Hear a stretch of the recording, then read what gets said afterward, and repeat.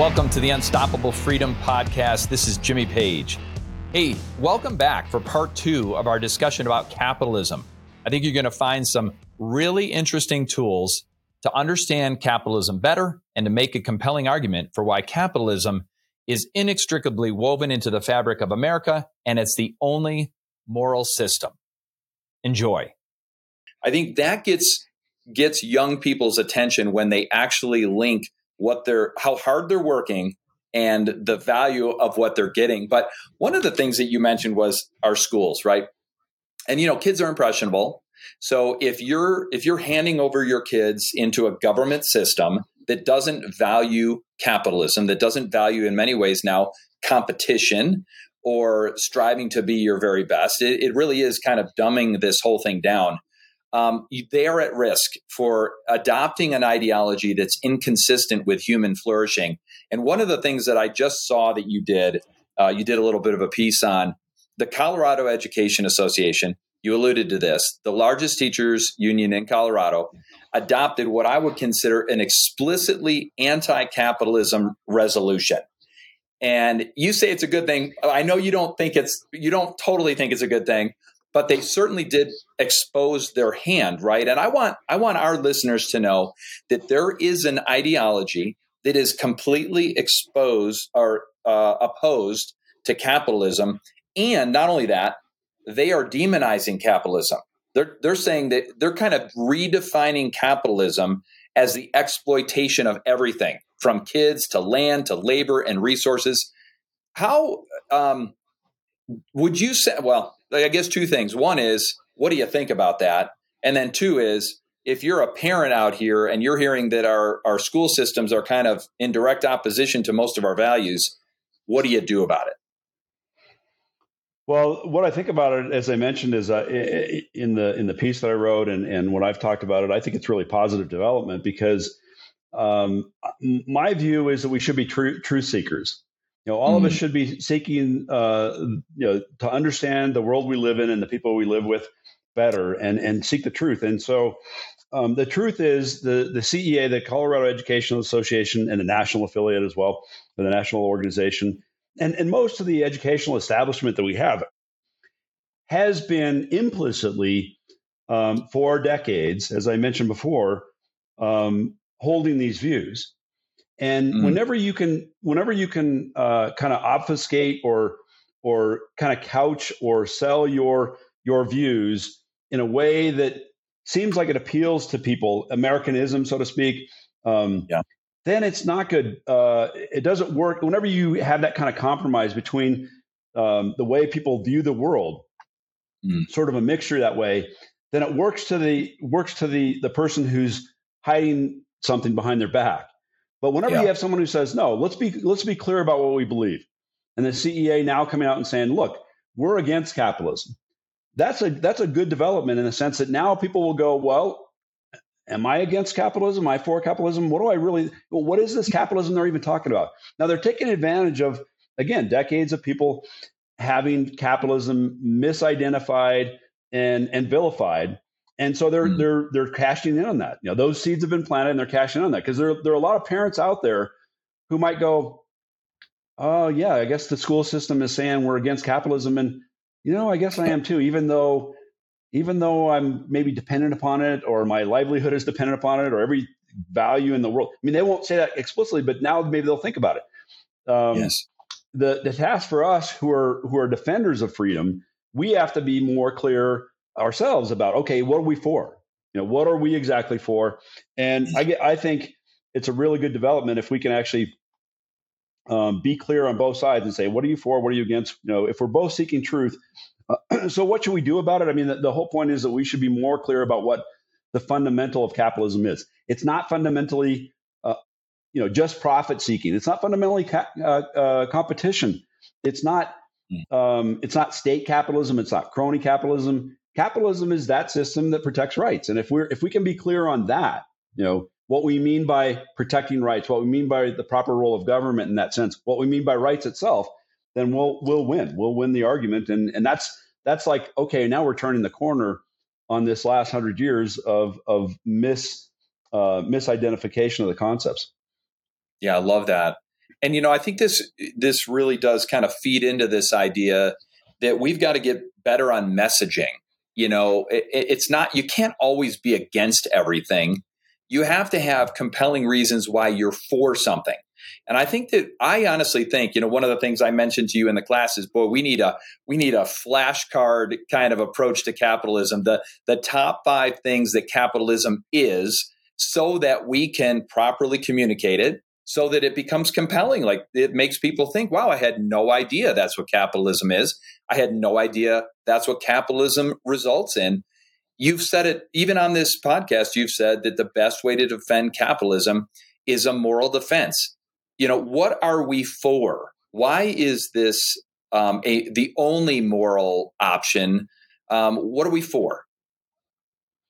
Yeah, we're for people having a right to their own life. We're for self-ownership and self-government. And self-ownership means people get to do what they want with their lives, even if we don't like it. You and I, Jimmy, might have a certain view about what moral behavior is, and make an observation about another individual, saying that person isn't being moral. But as long as there's almost like a meta level or a higher level. I'm not sure it's the right way to say it, but it's another level of saying morality. The most moral thing you can do is just allow people to be free and discover the truth for themselves. You can try to persuade them, but so, the key is understanding that each individual is an end in themselves and they get to decide, even if they're making the wrong decisions by my definition, as long as they're not violating someone else's rights, I have to allow them to live that way. Yeah. And one of the things, so as a person of faith, as kind of a man that walks with God, I'm a Christian. I have this idea that, there is a benefit to living my life in such a way, to having these opportunities to prosper and to profit, if you will, which is really taken on such a negative idea. But the idea is that the more money, the more resource, money's just a tool, right? The more resources I have, the more good in theory, in the hands of a moral man or a moral woman. Boy, money is a very, very positive force for good. And I think in terms of generosity. Part of the reason that I want to prosper is so that I can be more generous, so that I can help people in need.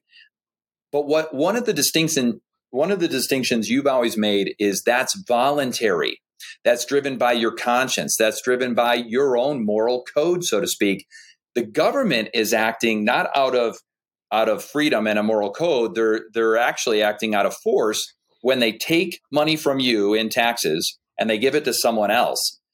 When government is limited, then I have more resources to be more generous, which leads me to the next thing is, you've said this at the very beginning. Capitalism has lifted more people out of poverty than any other system. And I would say that's a pretty good moral defense. Talk a little bit about generosity. Talk a little bit about the reason for prosperity for the benefit of others. Well, that whole issue that I bring up about capitalism lifting more people out of poverty as a moral defense, I don't think that's the primary thing that we should focus on. It's a fact. Whenever you allow people to be more free, you have this a virtuous spiral upward in terms of both, as I said, both material wealth, but also spiritual well-being.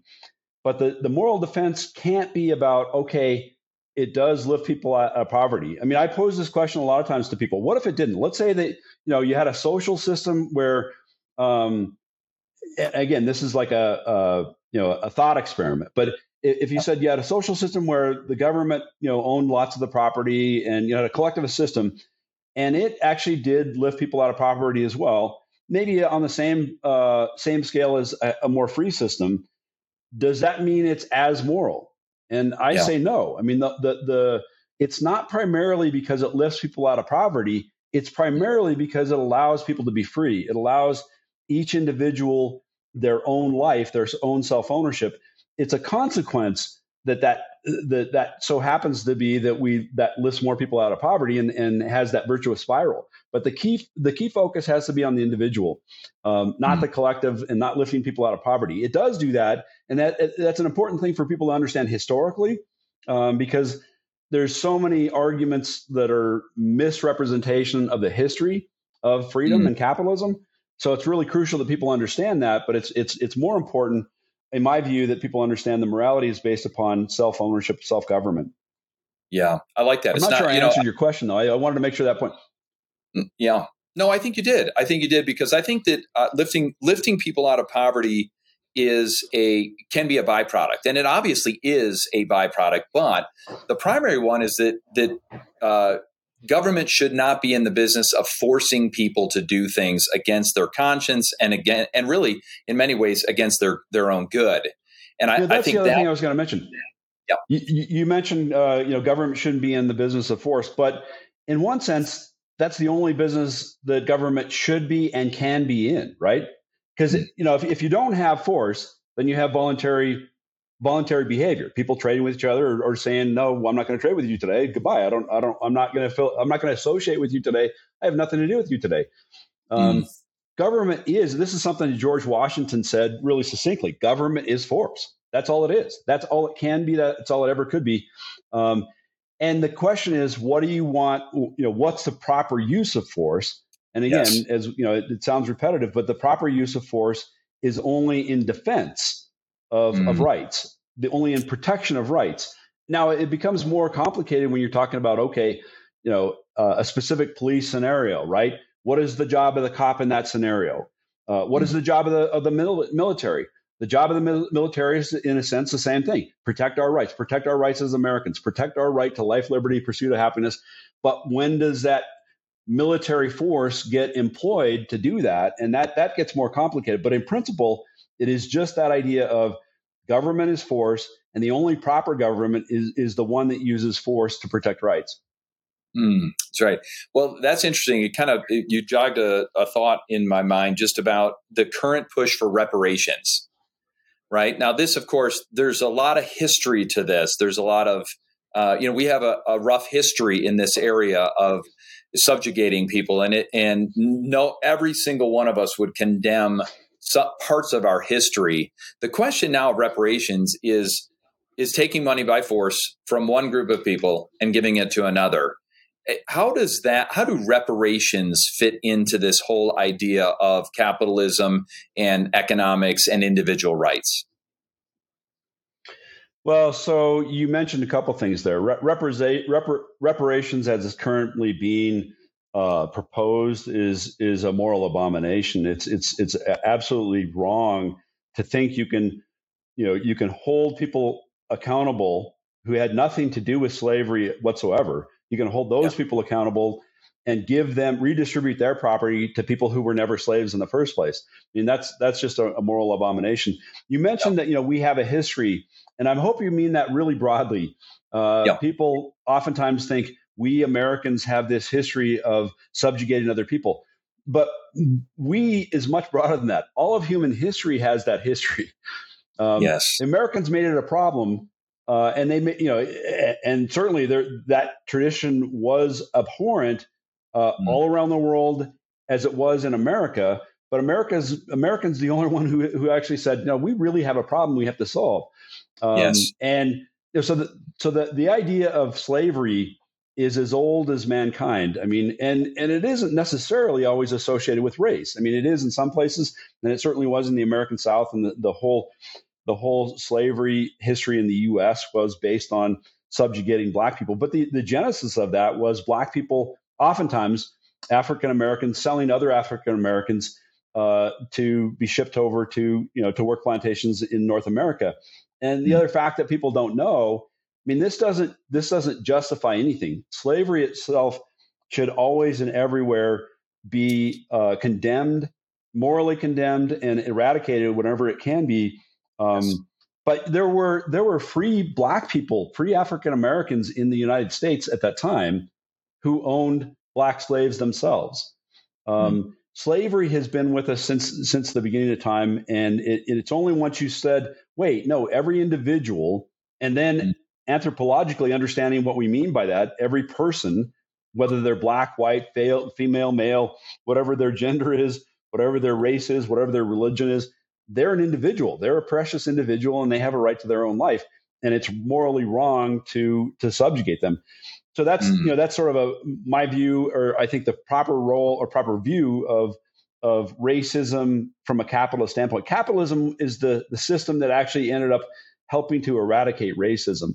Now, when you go back to the whole idea of reparations, if there were a way you could say, okay, we can identify specifically people who were wronged and specifically people who were benefited from this, but we're talking about hundreds of years now.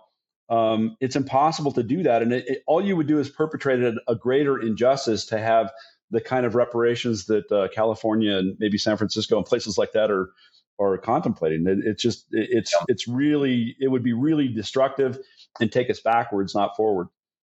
Yeah, and I think it does continue to create more division between race, unnecessary division between us, and I think that's part of. To be honest, it's part of the propaganda machine, right? That's part of we're in an election cycle right now, and there is an awakening of many people to see that our political parties are in many ways not working for us anymore. And so now this whole campaign of division again, where, it's part of the process. It feels like it's part of the process every 2 to 4 years. So let's shift gears just a little bit back to kind of some basic economic things. Why are price controls like rent controls, caps on drug prices, minimum wage, why are these things a bad idea? And what negative, sometimes unintended consequences do they have? Well, those kinds of controls, I mean, there's two parts to it. One is practically they are a real interrupter, or they interrupt the whole flow of information. Prices are basically a conduit of information and values. When I say, this car is worth this price to me, it's saying to the person who's a producer of a car and a distributor of a car and lots of other people in the supply chain, this is what matters to me. I'm willing to pay this much for it. It's a conveyance of my values. And if you're using force, which is what a price control would be, I mean, a price control by a government says, look, you can't charge that much for that car. It's basically wiping out my mind and the mind of the car seller. We can't come together and use our values to come together as an agreement in a win-win situation. We have somebody who's interfering with our value system, and it causes all kinds of distortions in the marketplace, misallocations of capital. That's the practical argument.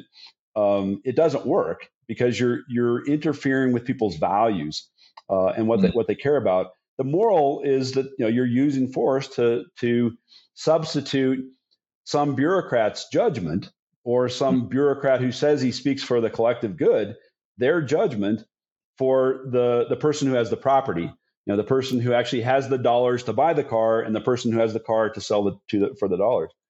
So you're interrupting that value exchange, and you end up with misallocations of capital and ultimately destruction of wealth. I mean, whenever you have wealth that gets misapplied and mistraded and values get mixed up, you end up having less wealth because it gets destroyed over time. Yeah. And I was thinking in terms of the unintended consequences, right? I know as a business owner, and I know a lot of people that own their own businesses, this idea of the minimum wage and the negative consequences of that, quote unquote, the negative unintended consequences are generally that people get less hours. We have extended unemployment because businesses can't afford the labor anymore, or we have increases in prices that the customer is not willing to pay. And those costs always get passed on to the customer. So it's kind of like a big balloon. You squeeze one end of the balloon, the other end gets bigger. That's kind of what these controls, these artificial controls do. And they have all kinds of unintended consequences. From the very beginning, you've talked about individual rights and property ownership. And I think it's such a foundational element of capitalism and the American way. The World Economic Forum, they are pushing what I would consider a globalist agenda through the United Nations. Interestingly enough, the United Nations is just one big globalist tool. And one of their Agenda 2030 goals is, quote, that you'll own nothing and you'll be happy. Why is this collectivist movement so destructive to human flourishing, and what do we do about it? Well, there's a lot to say about that. I mean, I'm in favor of globalization. I'm not in favor of a globalist kind of government or that kind of thing. I mean, we don't have anywhere close to rational government in my state and county, let alone my federal government, let alone on a worldwide basis. But I am in favor of globalization in the sense of more freedom to trade with more individuals. There's all kinds of, I mean, we've got 8 billion people on this planet, and that means 8 billion potentially creative, benevolent minds that offer value to me.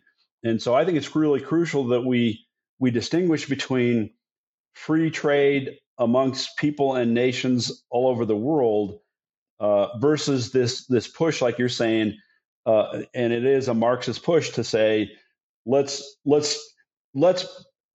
us be the people who help you figure out that you don't need any property, and we're going to make it so you're going to be happier. It's a con, right? I mean, right. And what should we do about it? I mean, the young people, as you mentioned before, are the most susceptible to this kind of argument, at least in an innocent way. There are people out there who are, pushing this globalist agenda from the World Economic Forum who are really diabolical and want to have more control over people. But there are young people who advocate for it themselves, and I think in many ways innocence. But the way you convince them is just to address their mind honestly and say, okay, how about if I take your stuff? You find out what they value. A lot of times people really are attached to their phones or their clothes as young people. I'm going to take your clothes. You don't need that property. You'll be happier without it.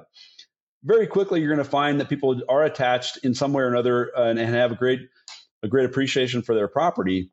And Yes. you want to make the further case is that, if you're talking about at an extreme level, giving up your property, that means giving up your mind and your body and allowing some collectivist force, whether it's a World Economic Forum or the UN or even our own federal government, to decide what's best for you in terms of even your own body and mind, how you work, do you get to choose your career, or should the World Economic Forum decide, okay, this is what you're best at, and look, you're going to be happier without having any control over your own vocation or who you marry or whatever it might be.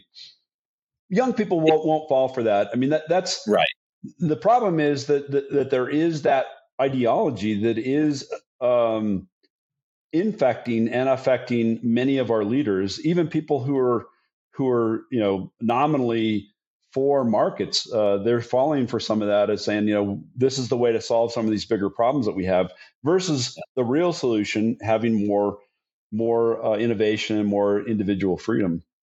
Yeah. And I have a lot of friends in countries that are socialist, some that are communistic, all of which are collectivist. And they will tell you that nothing does more damage to a human being than when things are imposed upon them, when they don't have choices about the jobs that they're going to have, when there's zero incentive for them to work harder because there's no reward. It is a plague. And then, we've talked a lot about this idea that home ownership, the ownership of property, actually leads to more prosperity, more generational wealth than just about anything else. So, and our kids are getting this because they're right now in a situation where they can't, in many ways, afford to buy property. And they're realizing they're paying rent and getting no accumulation of wealth from that property. They're starting to say, hey, wait a minute, this doesn't make any sense. I don't like it at all. And that's good news, I think. When this collectivist stuff starts to happen to people and they experience it, oftentimes they don't like it very much.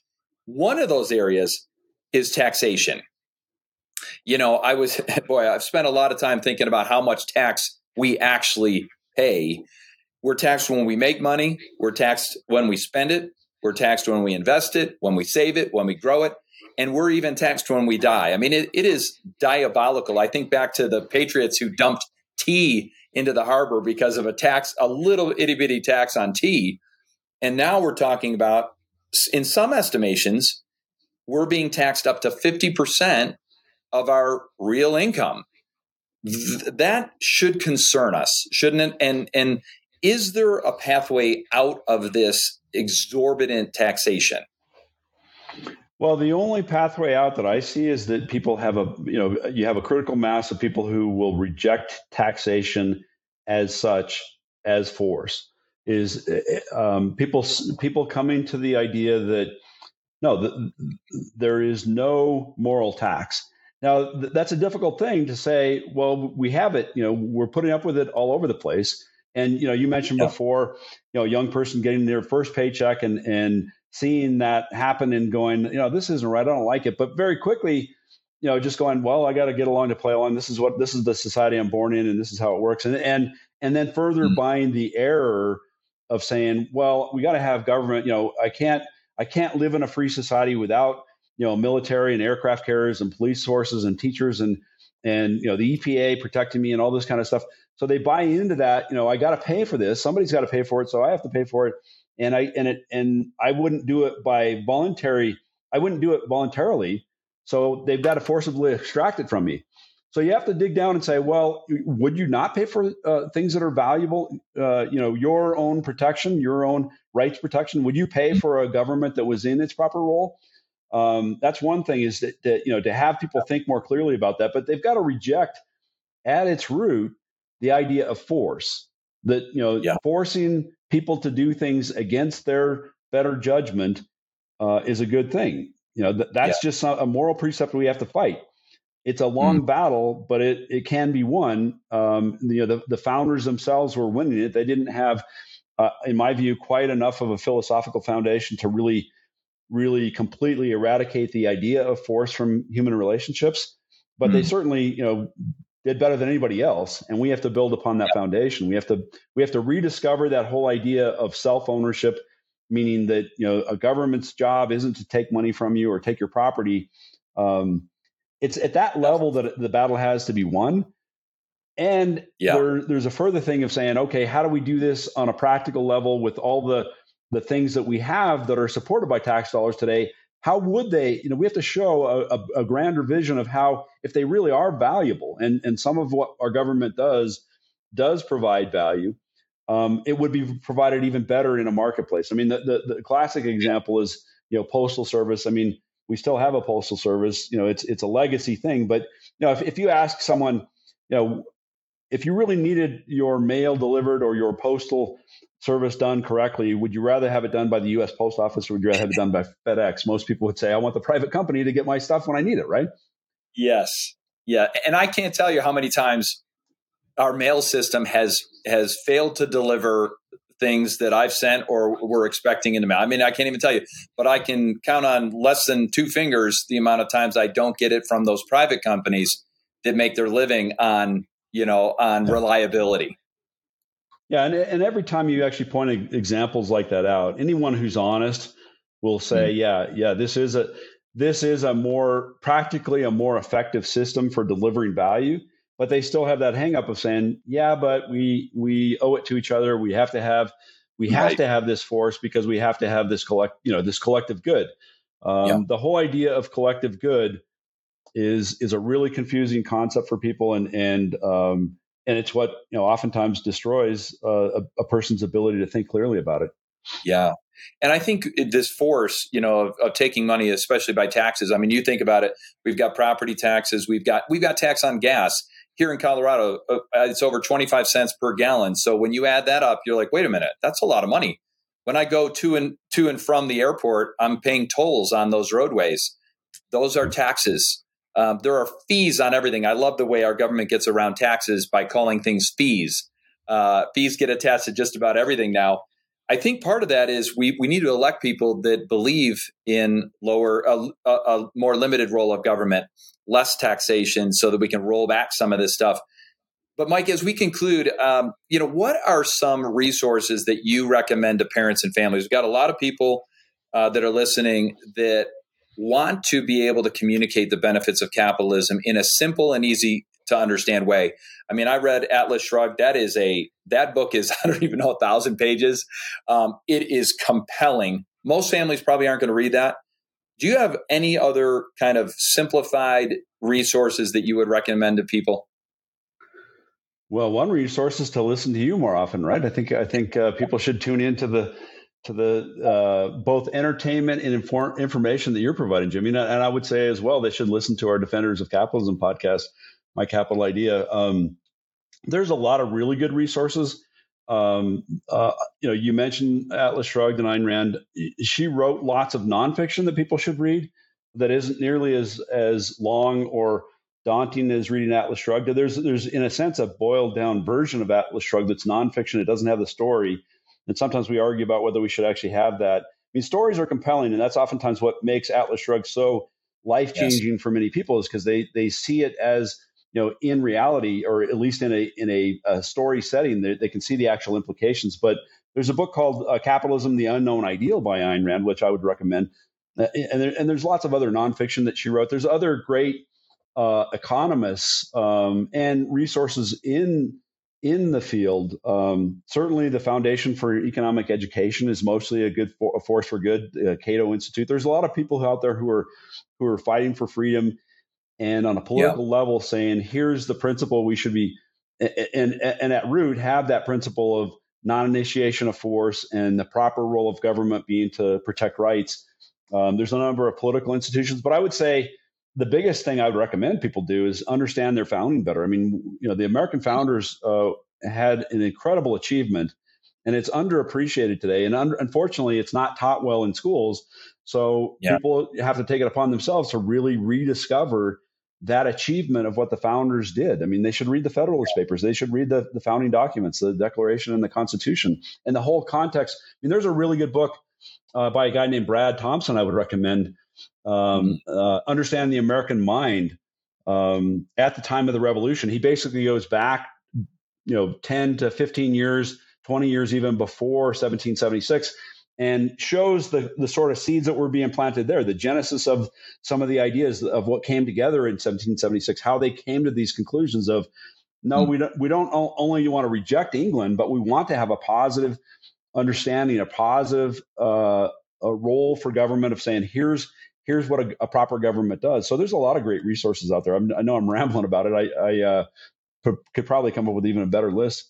Well, that's excellent. And we'll put all those resources in the notes for the podcast as well. But Mike, I wanted to thank you. Your podcast is exceptional. The Capital Idea, it's absolutely exceptional. We'll put a link to that in our notes as well. Thank you for investing so much in leaders within Colorado and leaders really around the nation to understand our founding principles, to understand capitalism in a way that's compelling so that we can make the argument. I appreciate your time today, my friend. God bless you. Jimmy, I really appreciate the opportunity. I appreciate the good work that you're doing. Thank you so much.